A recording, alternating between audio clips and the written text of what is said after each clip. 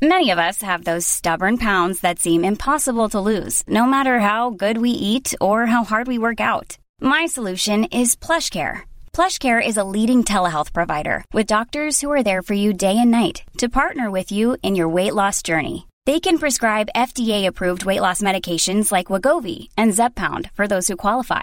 Plus, they accept most insurance plans. To get started, visit plushcare.com/weightloss. That's plushcare.com/weightloss. There's never been a faster or easier way to start your weight loss journey than with PlushCare.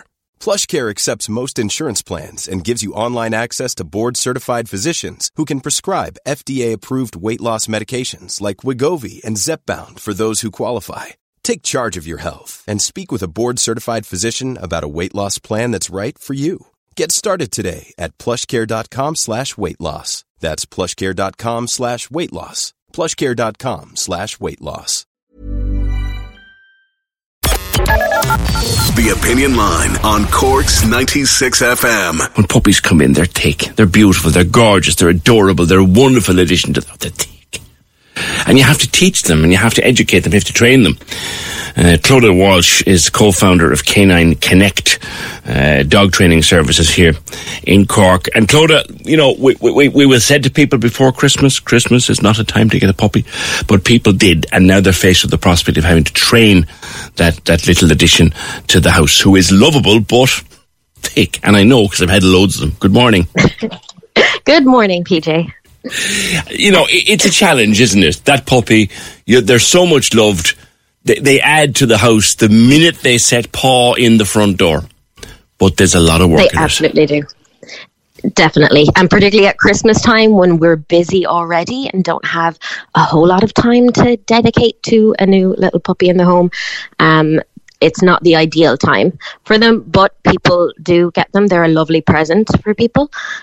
So that's where really a good qualified dog trainer would come in and help support you in raising a healthy, well-rounded adult dog. Because there are a number of skills that every little puppy needs to learn.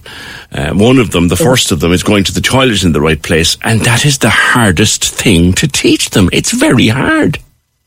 It is. So when you think about it, a toilet or a bathroom is a human construct. We've designed these lovely tiled and porcelain rooms where we like to go. Animals are not so discerning. Anything absorbent, so your duvet, a towel, blankets, that's a good job for them. They don't mind. They'll go right there. It's quite a lot of effort to teach them that actually the garden is their bathroom. Yeah. The old teaching that we had years ago from a great old friend of mine called John Clifford would please send the dog out in the garden and try to direct them to a particular corner of the garden and use a trigger word. And the trigger word was busy back in the day, and I still use it. Yes. But it'll work. The dog will go in that corner of the garden. But the minute you turn your back, they're going on the other side of the garden. And then the best bit, right, is they go out in the garden, they do all their business, and they're lovely and they're grand, and then they have kept a bit for under the cooker. Like, how do you get them out of that, frankly? You know? With puppies, honestly, where you will get most of your exercise in is toilet training. Yeah. The walks are going to be very stoppy-starty, but toilet training, you're going to be up and down every hour, taking them out into the back garden because they just can't hold it. So you need to check in very regularly. And things like after they've had a drink of water or after they've had their lunch or they've woken up from a nap, again, you need to check, do they need to use the bathroom? Yeah. Some of them, the more intelligent ones, I would say, will learn to let you know. Unfortunately, many typical household pets, and I include in this my beloved Cavaliers. I adore Cavaliers, but by God, they're as stupid as they come. They will never go to the door and ask to be let out. Whereas I have another little dog who will. Okay, and some give very clear signals. They'll do a lot of sniffing at the door, or they'll start doing those, pee walks of circling around loads and give you a lot of warning. Others won't. They will just drop and squat. So it is up to you to be super observational and again, just watch the time. For me, when I have puppies, I set timers every about 45 minutes. Really? So that I'm interrupting and taking them out to the back garden to see, do they need to go? Crikey, that's harder than raising a child. At least a nappy will last a couple of hours. Yeah. Absolutely. Puppies are not easy. If I go again, I'm not getting a puppy. The other one, besides the toilet training, is teaching them to walk to a lead. Because again, that's not natural for an animal. You have to teach them to walk to a lead. Yep. Like you said, it's not natural. They prefer to walk wherever their nose decides they should go. But we prefer them to walk at heel and walk in straight lines. So really there has to be a bit of give and take. We often call it A to B walking. So that's where, you need to get down the driveway, out along your path to that green open space or those bushes that they like. And that at that point, then you need to give them a bit more of the leash and allow them to do that sniffing and that pottering around, because that's a lot more enriching to them than just pounding pavements. I must say I do feel sorry for them. I mean, my own two little dogs, I have a Cavalier and I have a Cavachon. And the Cavachon in particular loves to be led off the lead, to go and explore, to sniff, to pee, to just nibble and nudge and play. And then he's a very clever little fella. He'll come straight back the minute you call him. He loves that, but unfortunately, there's nowhere to do it. Yeah, there isn't a whole lot of spaces. However, you can get long lines or flexi leads that are very, very long, so that your dog is still actually attached to you, but you can give them a lot more scope. Yeah. We don't, and I see it on your Instagram, we don't have dog parks. We need dog parks. Yeah, we really do. I think we need designated, safe and ideally managed dog parks so that there's actually somebody there who's trained in as observing dogs. And naturally, we don't need those to be near people's homes who haven't consented to having all of Cork's dogs at their doorstep, because that's not fair either. So the first time you put the lead on the puppy, what would you do it from 12 weeks, or would you wait? When they arrive in the home, 8 weeks old, you're popping a collar or a harness and a lead on and getting them used to it. So it can be a really lightweight one and you're just pottering around the house. Because again, like you said, it's not natural for them. They won't have worn one before. So you want to get them exposed to it very early on. Which is the most comfortable for them? The old way was the old way was the chain, and you click the chain. That's gone now, isn't it? Yeah, realistically it is. Even we're moving away from collars because of the science that is coming out from the veterinary aspect of things, of how much damage it does to their necks. Yes. Especially for the breeds, like I've had King Charles too. So their eyes are a little bit more pronounced on their head, and it pressing down on their neck can cause a lot of issues for them. You see a lot of them going around now in what looks like a sports bra. That's a harness, isn't it? Yeah, it is, and that is what we would be big believers in, is a well-fitted Y front harness is what they're called. So those are the ones that come down the chest and give a lot of room around the shoulders so that they're comfortable for the dogs.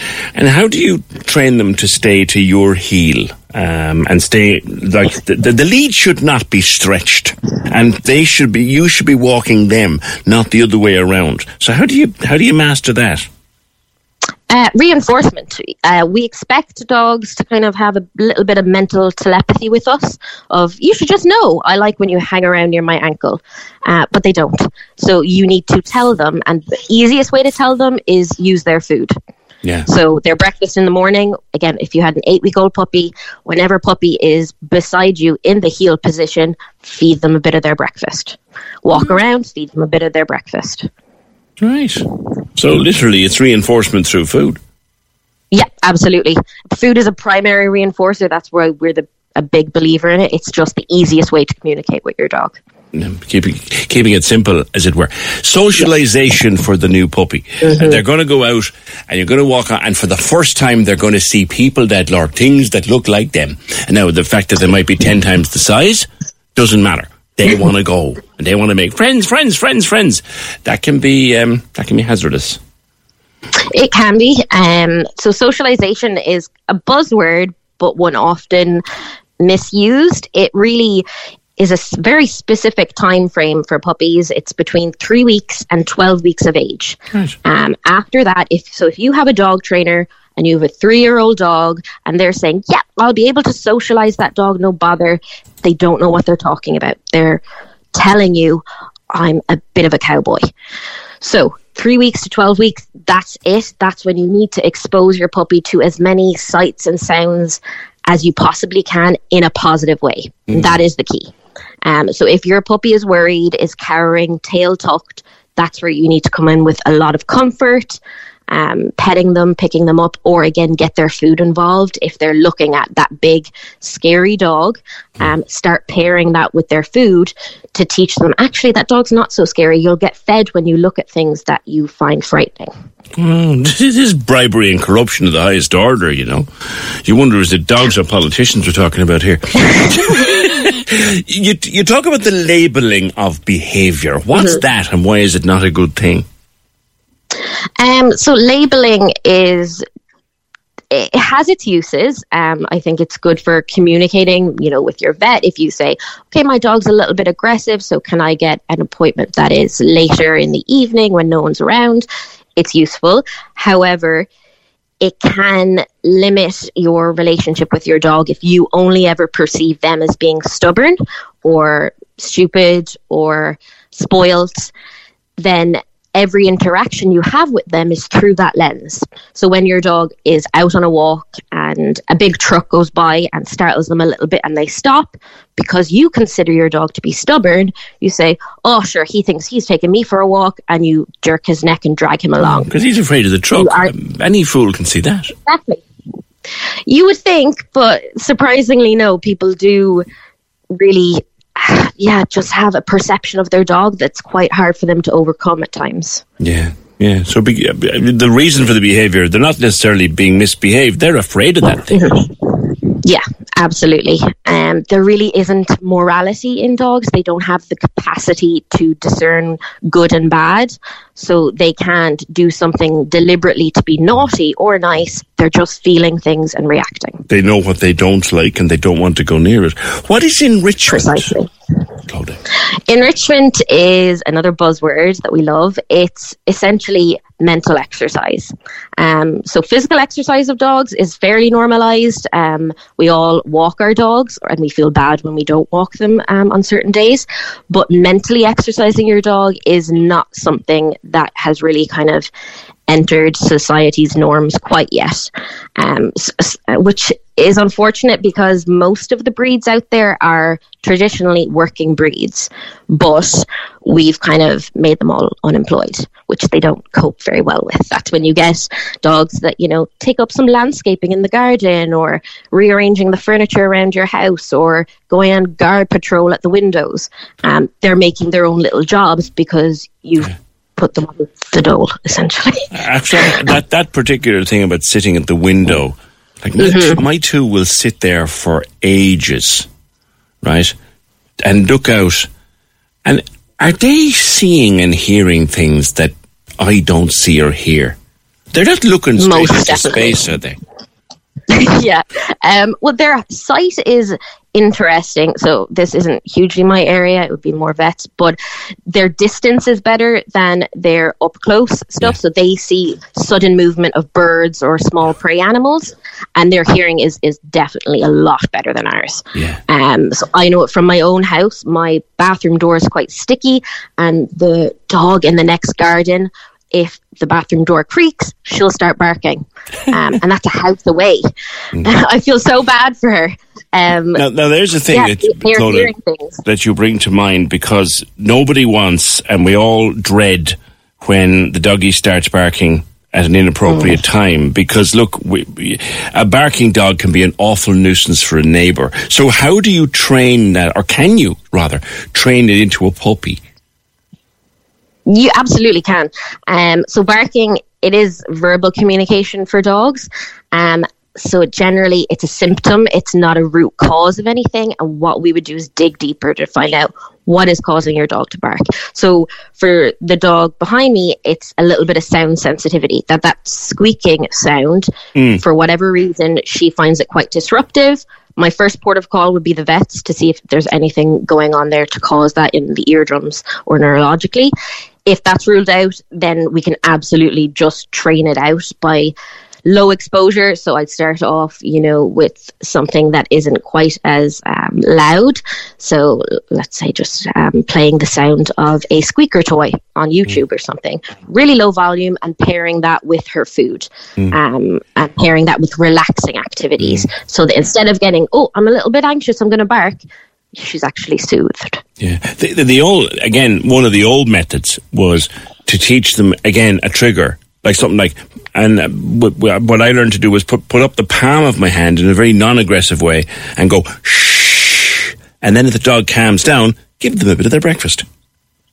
Does that work? Yeah, absolutely. I don't think the palm of the hand is necessarily doing anything, but an interrupter, like a sound like shush, and then they're quiet, and you reinforce that is perfect. Okay. You reinforce what you like. Essentially is our big takeaway. Yeah, a dog barking, one last question from a listener, a dog barking for no apparent reason. I was kind of trained to believe myself there is always a reason, just because you don't know what it is. Absolutely, yeah, I would agree. Unless there's something neurologically going on for that dog, like you said, there's always a reason. We just need to dig deeper and find out what it is. Okay. All right, listen, thank you for being with us today. We may talk again. Clodagh Walsh, the co-founder of Canine Connect Dog Training Service. Cork's 96 FM. Planning for your next trip? Elevate your travel style with Quince. Quince has all the jet-setting essentials you'll want for your next getaway, like European linen, premium luggage options, buttery soft Italian leather bags, and so much more. And is all priced at 50 to 80% less than similar brands. Plus, Quince only works with factories that use safe and ethical manufacturing practices. Pack your bags with high-quality essentials you'll be wearing for vacations to come with Quince. Go to quince.com/pack for free shipping and 365-day returns.